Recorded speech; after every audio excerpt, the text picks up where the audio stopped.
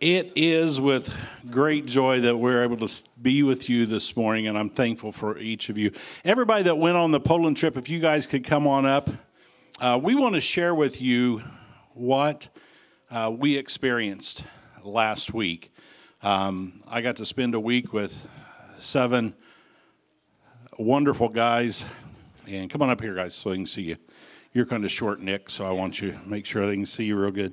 But it's hard to believe that at 1 a.m. we got up in Warsaw, Poland, and at 11:30 that night, I was going to bed in Sullivan County, Indiana.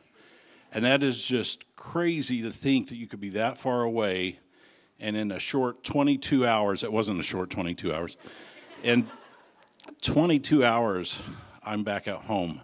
And it just blows my mind that God has blessed us with the intelligence to figure out how to do that.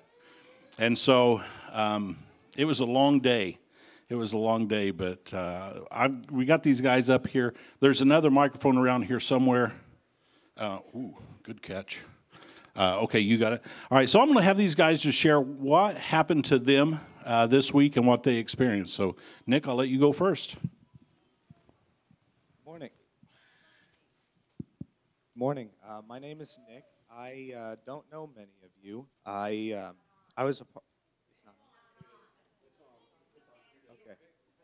I was a part of Chris's former ministry, and I go to school at Indiana State. But I work up in Crawfordsville still on weekends, so I come in when I can. And so yeah, I didn't know many of the guys on this trip before going, and it was. Really cool and really touching to get to know each and every one of these guys individually, and just be someplace where our only goal was to serve and to be the hands and feet of God. And in many places there was a really big language barrier between everyone, but in a lot of ways there really wasn't, because everyone was still speaking in the language of God.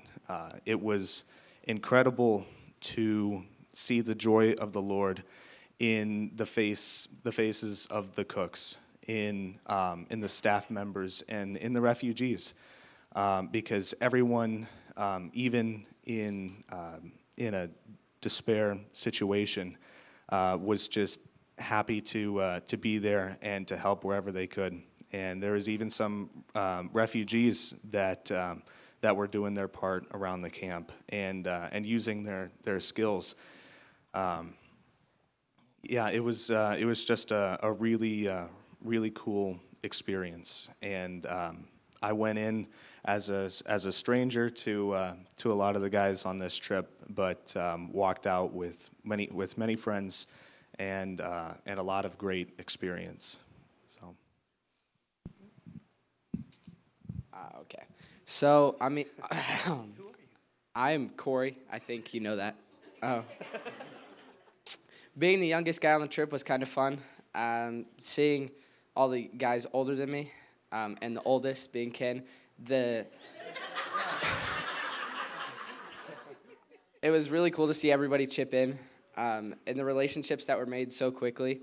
One of my favorite parts was when we pulled in on the bus and all the refugees were standing either where the bus pulled in or on the rails of the place where they were staying. Also, at school this week, when people asked or when teachers asked, I liked the relationships between the refugees and I just about said Russians. Whoops. The Ukrainians and the Polish, or the Palladians. But I liked how very few of them knew each other going into that camp, and the camp's open arms kind of spread the love of God, and it seemed like everybody knew each other forever with how they treated each other. And doing work all day was fun, but just a few minutes or the hour that we had for each meal was fun. We met a kid named Ivan. He was like 10, and he had a very helpful heart, even though a lot of times he made things worse trying to help. He still helped a lot, and he was learning English at a very small level, but it was so cute and funny just to see how he had the same love for God as we did, even though we're so much older. Yeah. Okay. Hi, y'all. My name's Devin. I've been here for a while. So this was my first missions trip ever. Well, out of the States, at least, in my first plane ride ever. So Ken and the boys made sure to comfort me a whole lot. They said, "Oh, don't worry. We'll go down over the water." And it made the first-time flyer in the window seat feel great. But I can't thank you guys enough for the prayers and support. I never thought I'd be brave enough to go and do something like this, but it was absolutely incredible. Ivan became our little spokesperson, and his first phrase is, "Hello, I'm Ivan," and high five. And so we went from high five to a fist bump with exploding, and Ivan just rocked him. He was hilarious. The food, the cooks were absolutely incredible. The camp got us everything that we could need, tool, lumber-wise. So the work was difficult reframing the doors because they just ordered doors, not doors that would fit. So you do what you do when you get what you get when you're in that situation. But it was absolutely incredible getting to work, not just with the guys, but with the refugees. Pastor Pavlo? That one, what Ken said. But it's just an incredible time, and I can't thank you guys enough. My turn, huh? Yeah, it's your turn. Thank you, everybody who helped and prayed for me to go. I remember when Chris first brought it up about the trip, just the Holy Spirit, saying, you need to do this. And I told Christy right after when we were in the car, it's like, I think I need to go on that. And we prayed about it. And after that, I didn't worry about anything. I told Chris, emailed him, and said, I'd like to go on the trip. And after that, I didn't worry about nothing. The finances, there was a lot of people that were scared, because of the war that's going on. But there was a peace, so I knew that that's where God wanted me to be. The trip over there was very interesting with the plane ride. I don't think I've ever been on a plane ride that long before, but luckily there was an extra seat available where I was able to go and have a little more room. Sitting next to Ken for 10 hours is just an adventure in itself. Love all the pictures that we took. What do I say? I did write some stuff down, but I don't know if I want to even. There was a few things that really hit me when we were over there about the refugees. They were getting ready to ship all the containers that they were staying in, the pods. And those pods were like 7 foot wide by 20 foot.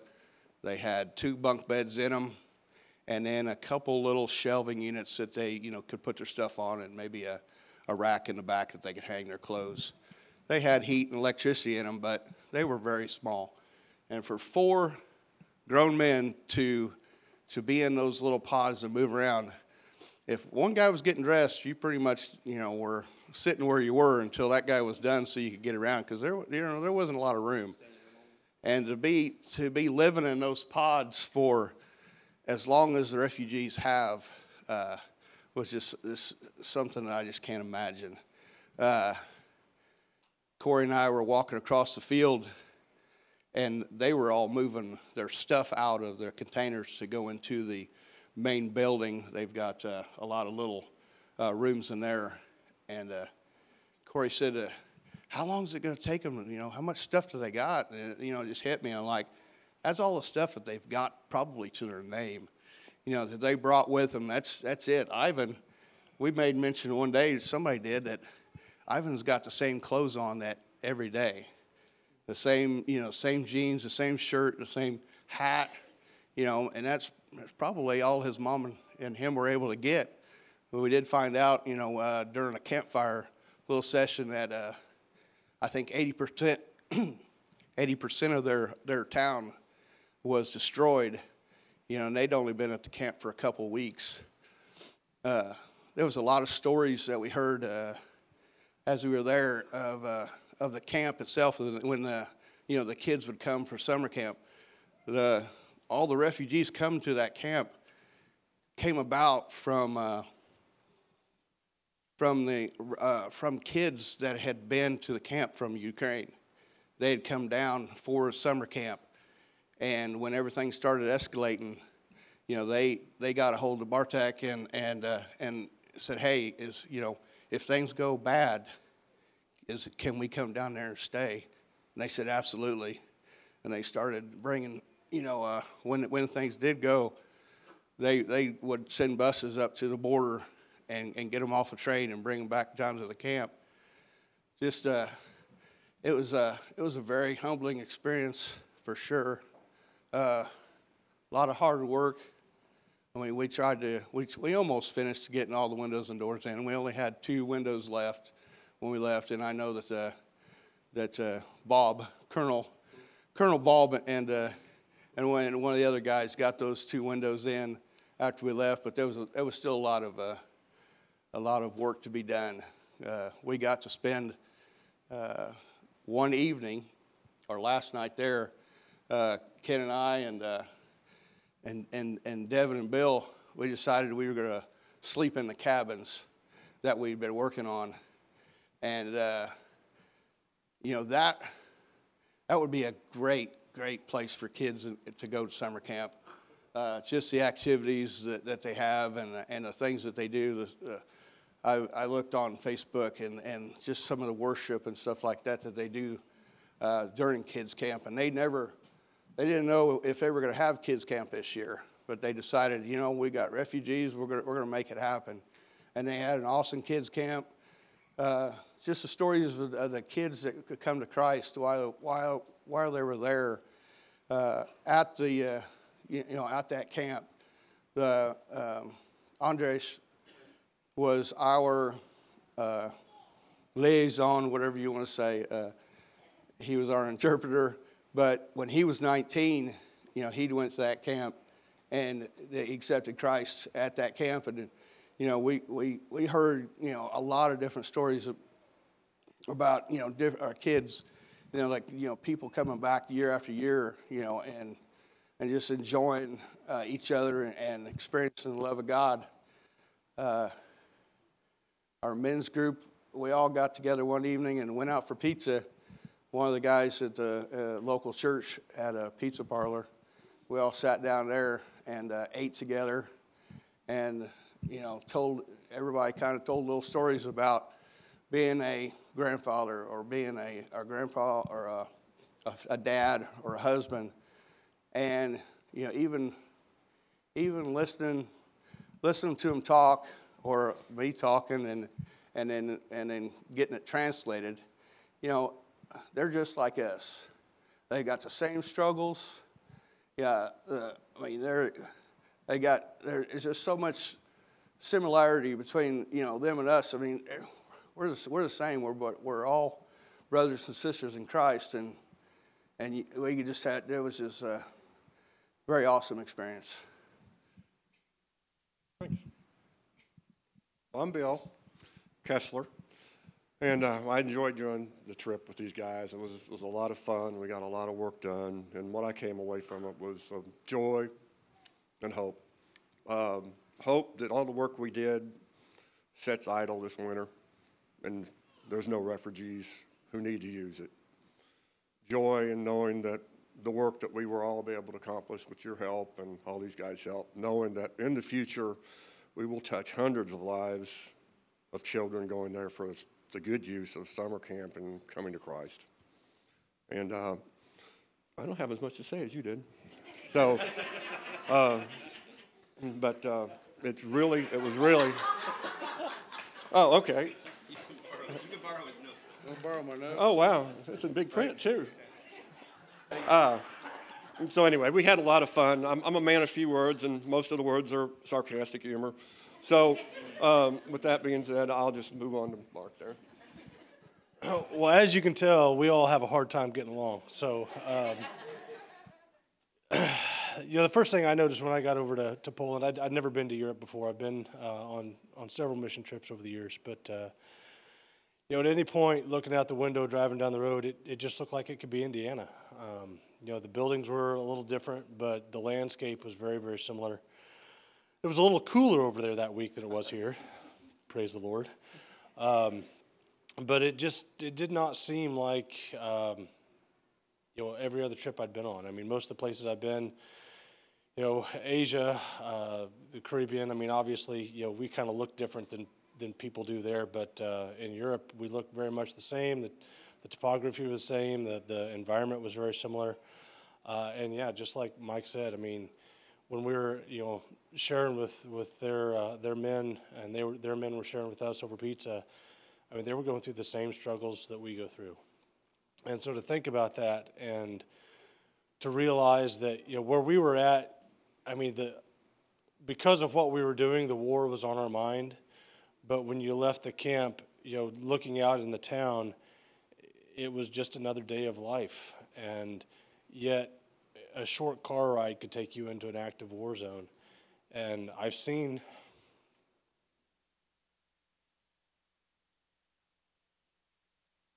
some destruction on some of the trips I've been on, but I can't imagine.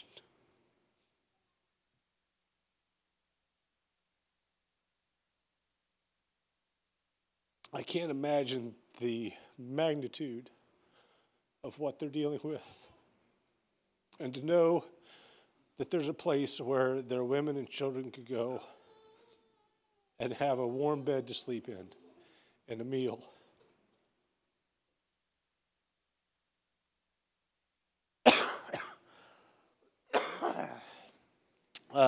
That is just, I can't put words to it. And, oftentimes we come back from a mission trip and we're asked to tell what it's like to go and do something like that. And it's hard to put words to it because, the environment you're in it's amazing. Yeah, the work is hard, but boy, we had a good time. I mean, we had a ball. And, to know that you're working with a group of men or a group of people that are godly people that are there serving the Lord. And we thank you for your prayers because, man, they made a world of difference. The whole trip was smooth. The drive up to Chicago was without a hitch. The flight over, then from Poland or from Warsaw to Ostróda and back the other direction, we just didn't have really any problems, none. And that's all because of your prayers. And we really thank you for that. But to be working with these guys and to be in that environment where you're lifted up in prayer every day and you're serving the Lord, there's just nothing like it. There really isn't. And my day-to-day job during the week is in the secular world, and there's just no comparison. If you've never had the opportunity to go and serve, man, you don't know what you're missing. But this trip especially, I mean, to go and to know you're making a difference in whether or not somebody's going to have a warm bed this winter in an otherwise cold and nasty winter, boy, I'm just thankful for the opportunity to have gone. So thank you very much for your support and for your prayers. And never doubt, when there's an opportunity, whether or not what you're giving makes a difference, because it does. You don't see it, but for those who get to go and see it, it's breathtaking. So thank you for your generosity and for your prayers, and God bless you.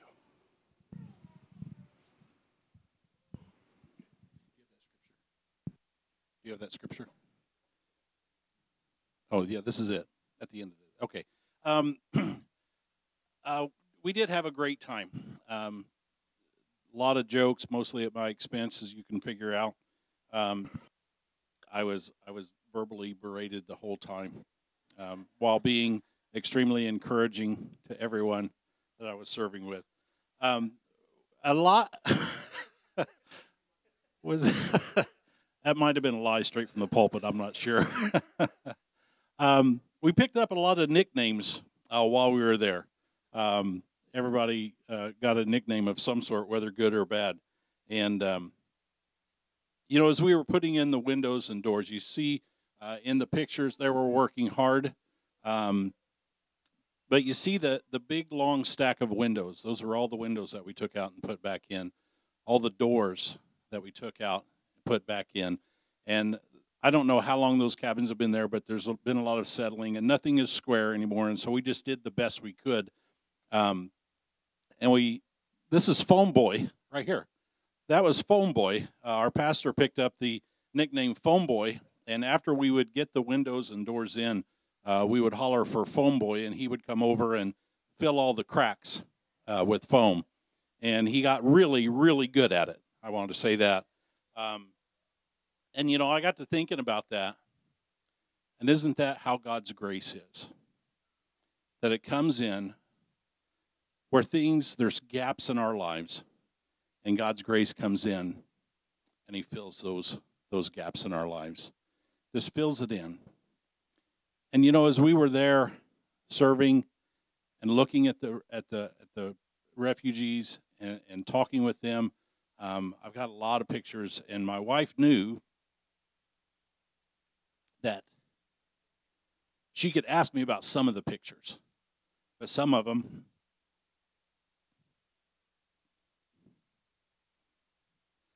I just can't talk about yet because they are people that are being affected every day. And, we talked about these pods that were so small, and in our pod there were six beds, and there was a small walkway, and that was it. And, I came in with my 2 suitcases, and I'm trying to unpack, and I'm thinking, how am I supposed to live like this? How am I supposed to live like this? I've got my tablet, I've got my phone, I've got my CPAP Darth Vader mask, I've got all my clothes. And it was then that God kind of smacked me, and he said, you know what, this is 1 week. 1 week you got to live like this. And you're going back home to your family. These people don't know when they're going back home, if they're going back home, and what awaits for them back home. Is their family safe? Or have they perished in the fighting? And so, God uses these times where we think we're struggling, and God says, hold on, my grace is sufficient for you. My grace is sufficient for you. It seemed like every time I was working with Chris and Nick, and Corey was with us, and the 3 of us were working, and Corey was there. And it seems like every time we got started on something, all we needed was a van, a trailer, and 2 cordless drills. That was it. That was all we needed to complete our mission. And every time we would get started, somebody would come over and say, we need that drill to finish up some windows or some doors. And so they would take one of our drills. So then we'd have to readjust. One day, we got started, and we Chris and I are very deep thinkers. I want you to know that. Very deep thinkers. Chris, what'd I say? Yeah, Chris and I, very deep thinkers. And so we figured out what we were going to do that day. And we started working on it. We got 1 round done, and we're like, this is going to work. We're going to be able to get a lot done today. And then somebody came and said, we need the van. We said, well, we need the van and the trailer to do what we're supposed to do. And they said, well, we need the van. So they took the van. So they left us the trailer. And then somebody else came and said, we need the trailer. And so they took the trailer. So we're like, okay. So there was some standing around that we were doing, trying to refigure what we're going to do. And that's the way it is in our Christian life, isn't it?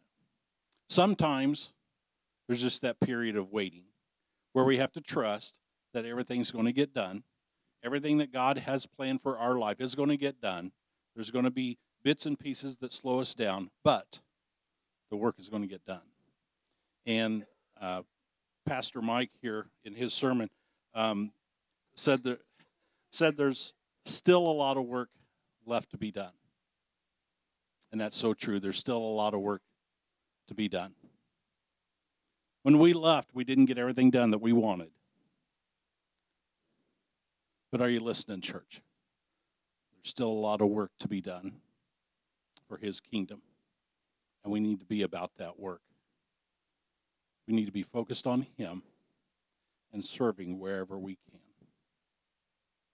We want to thank you for supporting us financially, prayerfully, and just emotionally, the encouragement that we got when we were going. We thank you so much.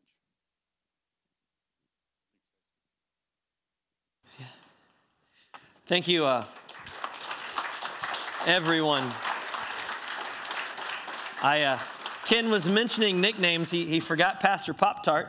I won't tell you who gave him that name, but he can explain why that's his nickname now. You'll find out, I'm sure, one Sunday. But Pastor Pop-Tart, for me, I grew up in a missions household, all right? So my dad went on dozens and dozens of mission trips to the northwest part of Haiti, Northwest Haiti Christian Mission.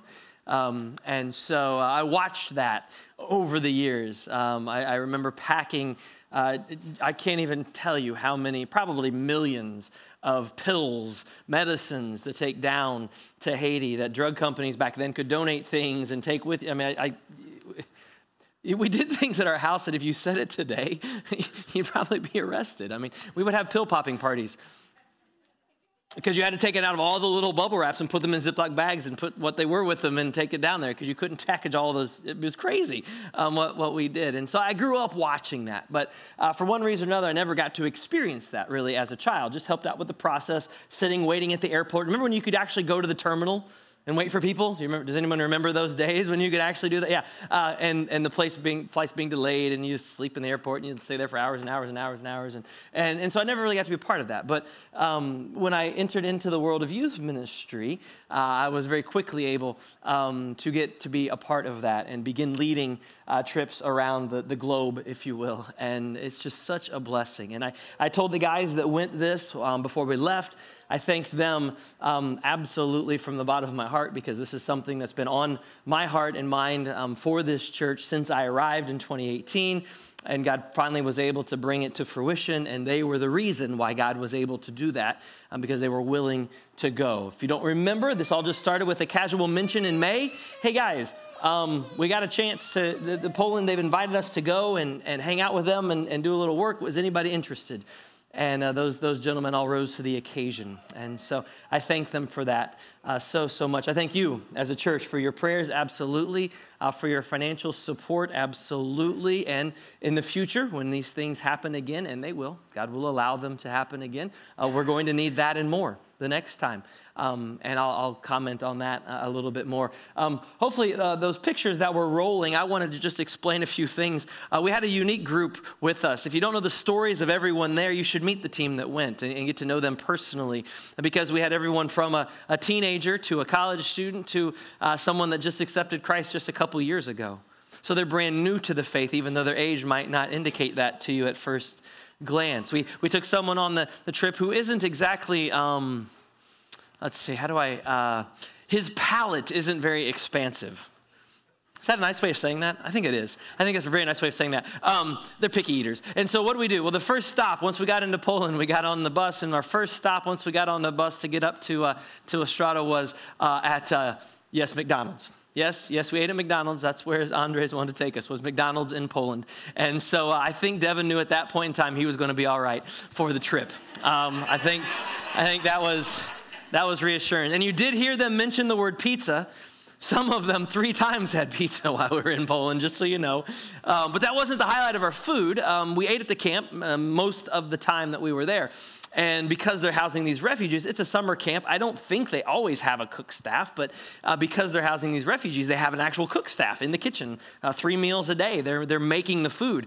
And I remember very specifically, we were sitting there eating. It wasn't the night we were eating pork roast. So it would have been the second day that we were eating. And I don't even remember what we had. Was that? Well, if you don't know, in Europe, their big meal is lunch.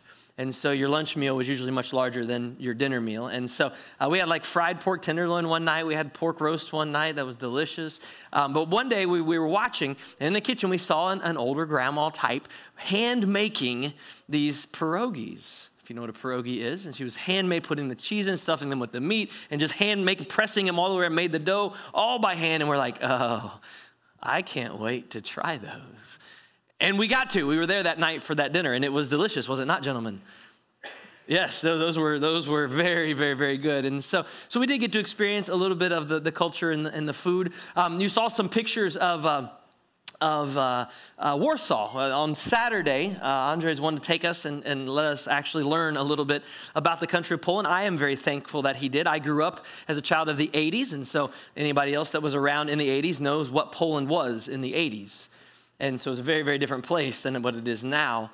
And so we got to learn a little bit of that history, and some of the old stuff that you saw was Old Town Warsaw. Now keep in mind that Warsaw was completely destroyed during World War II. So most everything you saw was rebuilt to its original form. So you saw some old brick structures. You saw an old gate. That is the old Warsaw city entrance, like the original city entrance, the fortified walls that protected Warsaw way back in the day.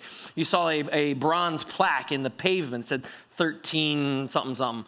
Yeah, that was in front of the big Catholic church that you saw pictures of. That is when that church was started. Now, that church obviously was destroyed in World War II, but they rebuilt it, and it was an incredible, incredible, incredible structure.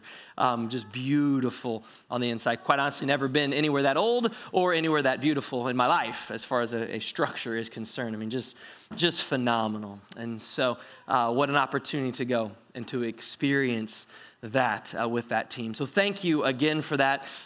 Please, please, please listen, look for opportunities. Mark said something there at the end that I just wanted to highlight. I didn't make any comments while anybody was talking. I was so proud of myself for not interjecting. But Mark said something at the very, very end of that, and it is true. If you've had a chance to go on a mission trip, doesn't have to be overseas. If you've had a chance to go on a mission trip to serve in some capacity that's out of your norm, you're not in the place you normally are, you're not with the people you normally are, maybe you're not doing the thing you normally do. If you've ever had a chance to do that and you allow it, it changes your life. It changes your perspective on everything. Absolutely. And Mark, I think I'll quote him. He said, if you've never had a chance to go and serve, here's the thing. If you've never had a chance to go and serve, you see, the reality about service is it's a mindset. You don't have to go.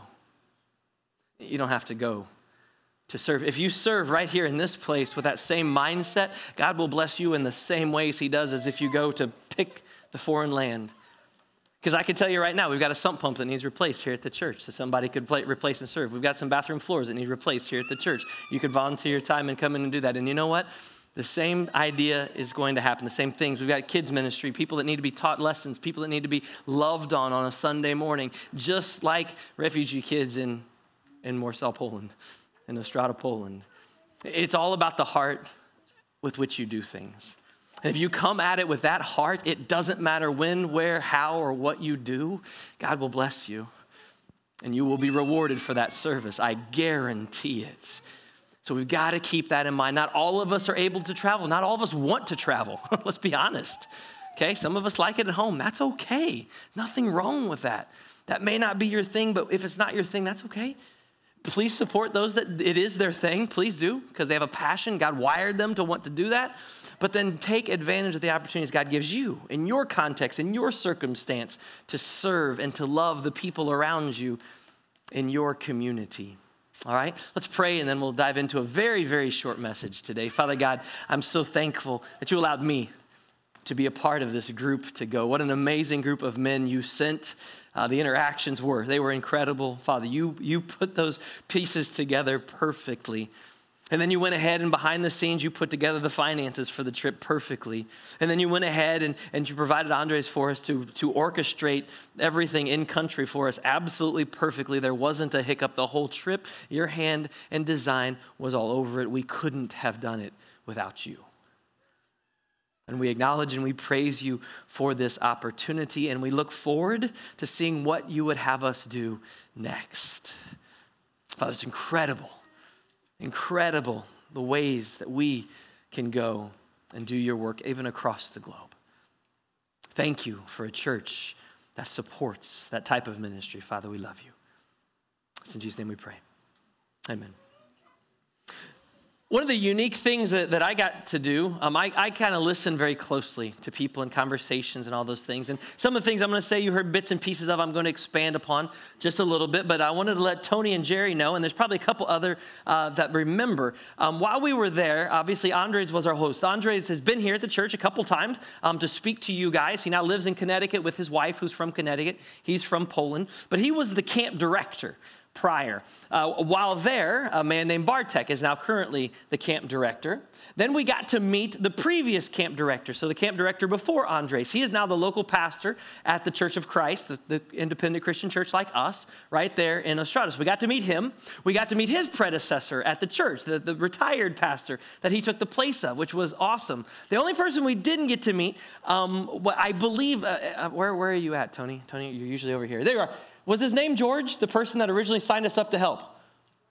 Yes. Andres met with him after he dropped us off at the airport. He went to go meet with him that day. So he's still around and doing great, and he got to talk to, I know that means nothing to a lot of you, but I wanted to let Tony know. That guy's still around, and he's still ministering too. He wanted to meet with Andres just to talk about ministry.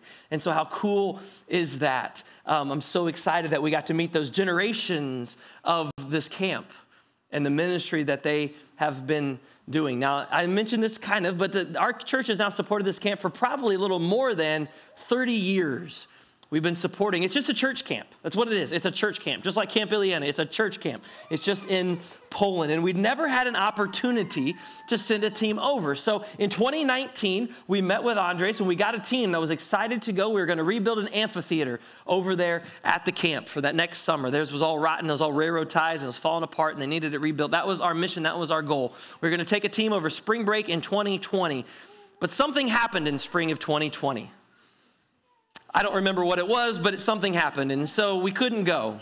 And so we rescheduled, and then we couldn't go in October. Then we rescheduled, and we couldn't go, so we finally had to just cancel the trip. And that was a bummer, a very big bummer. But now we know why we had to cancel the trip, don't we? So that we could go now to meet a need that 2 years ago, no one on planet Earth could have predicted would even exist. No one thought Russia would invade Ukraine 2 years ago. No one was talking about that. It was not on the radar. No one could have predicted that 3 million plus refugees from Ukraine would come into Poland. Could they? If you haven't looked at that picture of the map before, you can see Kiev there, and most of the refugees that were at the camp are from a suburb of Kiev that's, like he said, been completely destroyed. Estrada is way up there, and there's no way to go. You got to go over and up. So it's a solid 12 hours, 10 hours at least to get from point A to point B. One of the things that I really thought of, we went to a museum in Poland, fairly recently opened museum, last 5 or 6 years, talking about the resistance of them with the Russians when the Russians were the rulers of the day, and the Germans as well. But when you look at Poland, man, that poor country, look what they're surrounded by. Like, they got no chance, you know? They've been, if you study the history of Poland, they've been overrun and overtaken by basically everybody, and then some. It's just terrible what they've had to go through. And if you don't know, Belarus, while it's technically its own country, it is pretty much occupied by Russia now. And so Russia's right at the doors of Poland yet again. So it's a super sad thing, but the Polish people are resilient, to say the least. Now, as a kid growing up in the 80s, I always thought Poland was just kind of weird. The only thing I can distinctly remember from history class about Poland was the Warsaw Pact. Anybody remember the Warsaw Pact? I studied history. Okay, I remember that very specifically, but I never really understood Poland because as a kid in America, we thought of Poland as just being part of the Soviet Union. It was part of the Soviet bloc countries. We didn't really probably be able to differentiate that they didn't want to be part of the Soviet bloc countries. That's just how they were. Now, if you're aware of the history of it, then you know after the Germans were defeated in World War II, the arrangements were made, and basically Soviets ended up getting the territory as part of the deal. They came in and took over. They tried to seize control. They tried to communize completely Poland, but the Polish people were never really into that. There was uprising after uprising. Yes, they lost every one of them, okay? But there was uprising after uprising against that Soviet occupation until finally 1991 when the Soviet Union dissolved and Poland finally held their first free election since before World War II. To give you a perspective, okay? And this is a central part of Europe. This country is one of the best economies in all of Europe. It's crazy what they've been able to do. But if you know that history, then you can begin to understand why on earth would Poland just open its doors to 3 million people from Ukraine? Because they still don't like Russia, okay? And they wanted to help those people. They know what it's like to be overtaken by that country. They know what that feels like, and there's still people living that know what that's feel like, and the descendants of those people that fought in those wars and those resistances, and so they welcomed them right in. But my question from the beginning was, well, how'd they end up all the way up there at the camp? Because that's not anywhere near actual Ukraine. It's more than 12 hours away by car to get there. Why did that happen? Well, a few years ago, the camp began to host some students at summer camp from Belarus and from Ukraine both. Families and kids would come up to camp at that camp. There's not a whole lot of Christian church camps in the area, okay? And so there are Christian churches in those countries, and they have a network of people there, and so they got kids up that way. As Mike alluded to then, when this all began to happen and war broke out and they didn't know exactly what was going to happen, one of the churches in Ukraine that had sent kids up to camp contacted the camp and said, hey, should we need it, would you be willing to house people from our area? Now, Bartek was very candid when he shared this with us, that he said they had absolutely no idea how they could afford to do that. It's a summer church camp, okay? This isn't a multi-million-dollar organization, or where on earth they would put them. The only housing there is that big white house. You saw us all sitting in benches, sitting on the beach of their lake, their little pond there. That big white house behind us has lots of rooms in it. It's kind of the main building on the campus. And then the cabins that we were working on, that was it. They had no idea how they were going to do this, but they realized they couldn't possibly say no. And so to give you an idea, at one point in time this spring, they had 192 refugees staying at that little camp. That's a lot of extra people, okay, for a small little camp. They said that the chapel, which I think there's a picture of inside the chapel with just some bunk beds just stacked in there. That's where we're moving the beds to clean out those containers that people had been living in. That was completely full with hundreds of people sleeping on the floor, on cots, on anything they could. Every square inch of that room was filled with refugees staying at the camp. But as Mike alluded to, summer was approaching, and they had a dilemma. Are we going to be able to have summer camp because we don't have any room for the kids coming and the refugees that are there? Where would they house them? And so that's where those containers came in. They were actually really super nice on the inside. Very small, but super nice. Very soundproof. I mean, very private. They were really well done. Air conditioning, heating, both. They didn't have running water. They had a couple of trailers for that, shower and bath trailers for the people to use. But these shipping containers, they used as rooms. That's where we stayed while we were there. They had 6 people in a lot of them. There were 3 sets of bunk beds. 24 units in all. You can do the math on how many people could possibly stay there. What we found out was that these containers actually were intended for the Ukrainian army. They were to be as barracks somewhere down in Ukraine for the soldiers. But I still never heard the story as to how they ended up at the camp, but they did. And one of our jobs was then to clean them out, because last week, the week after we were gone, they were to come and pick up all of those containers to take them somewhere else, I suppose. So this allowed the refugees to stay throughout the entire summer, so they could have kids' camps just as they normally would at the same time. And yes, many of those Ukrainian kids got to go to those camps, as did some of their parents, I'm sure. What an incredible camp season for the camp, to get to tell those kids about Jesus all summer long. Yeah, what a neat opportunity. God's provided all the support that they needed, all the finances they needed, all the housing they needed for that entire summer, because that's what God does. And he continues to provide for them right now. Right now, there was about 43 refugees still at the camp, but they expect the population to grow as winter comes in, because a lot of the refugees, that 192, had returned home to visit family, friends, whatever. They have no homes left. A lot of them stay in apartment buildings, things like that. Those are all gone. But they were able to stay in tents, things like that. As the weather turns, they expect some of those refugees to make their way back as the war continues to drag on. And if you remember, those of us that watched the news when this war began, it was only going to last 2 weeks. So just keep that in mind, right? These people are on constant edge. Family, I got to remind you of this very simple truth. Through that trip, that God provided for us, you were there.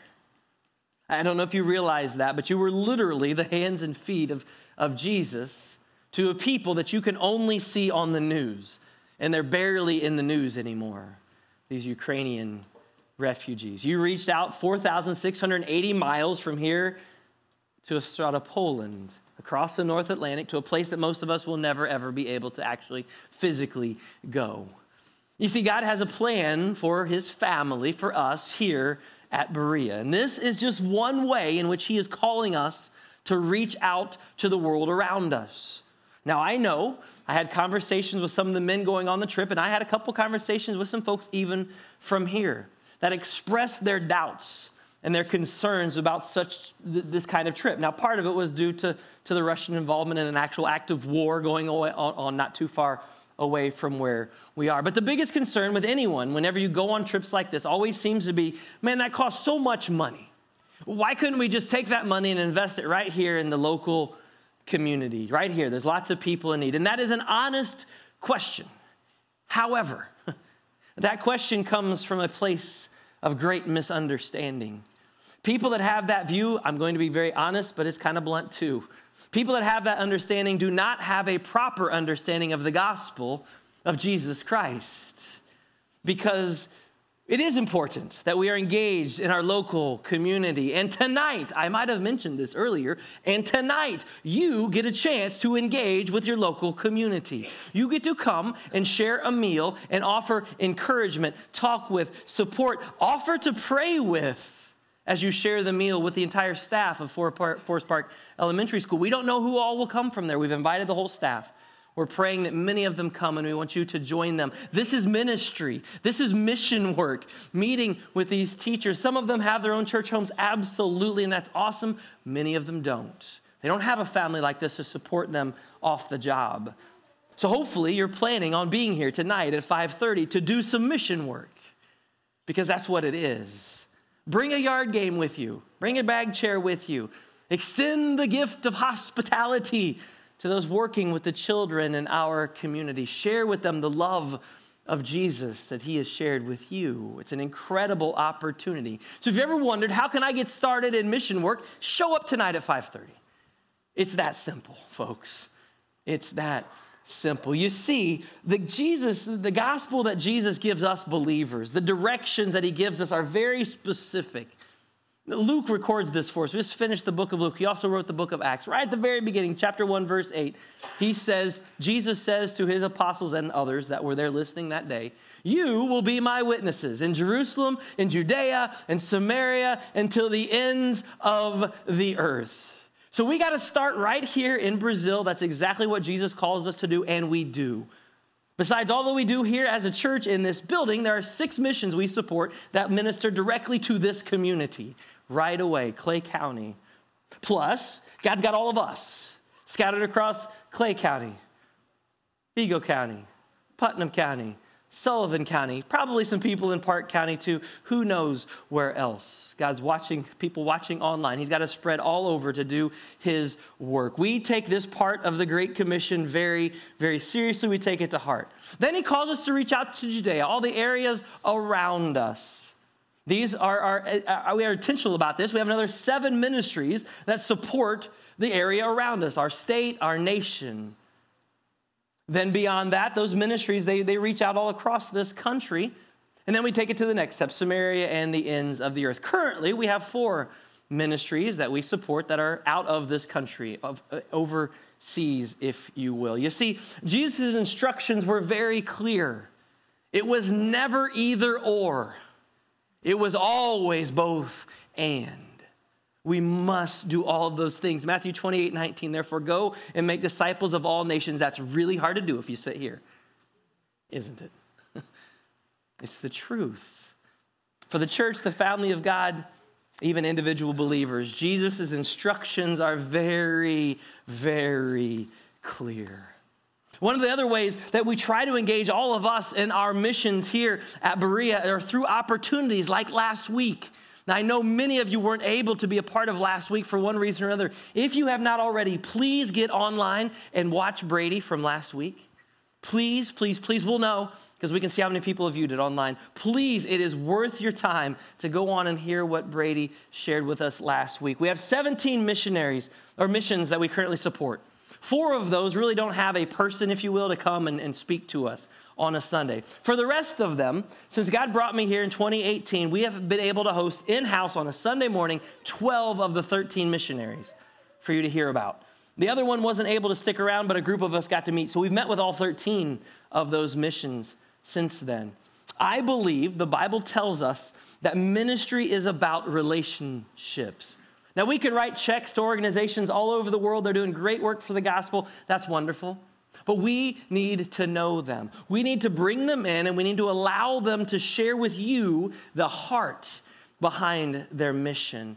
Now, I got to listen to what Brady shared with you last week about Oblong Christian Children's Home, and he did an amazing job. He is passionate. He has a heart for that mission. If you did not listen, please, please, please hop online and listen. My prayer is that each time we're able to host one of these missionaries, that their mission, their message will grab the heart of some of you like never before. Hopefully, God will move several people actually to support that mission in a new way, to pray for that mission in a new way, and maybe even inspire you to go and serve at that mission in some crazy way you never even thought about.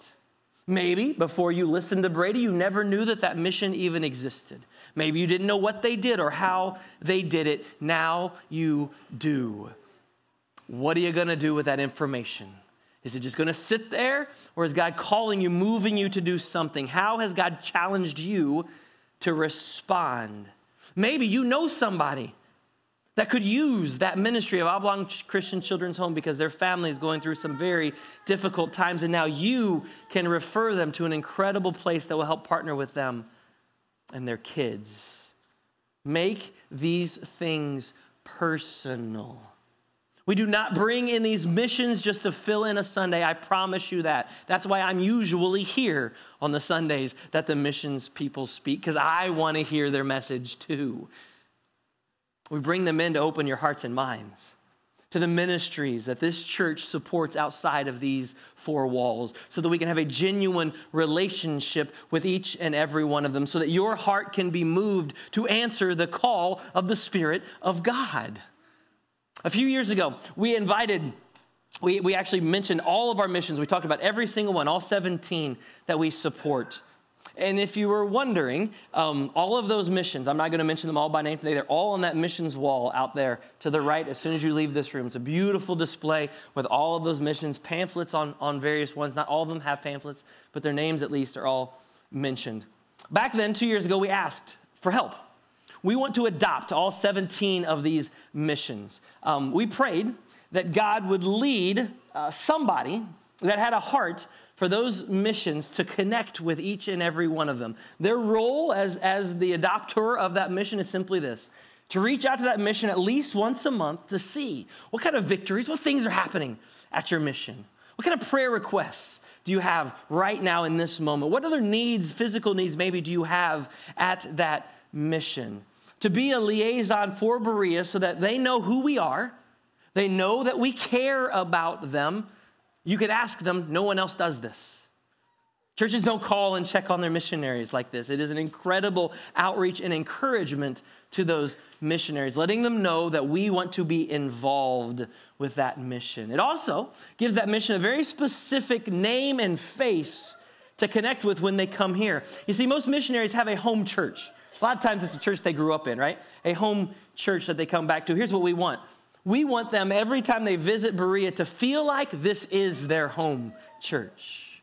That's the relationship we want. That's the family we want to have with these missions. And I want to make you aware right now we have 2 of our missions that are available for adoption, if you will.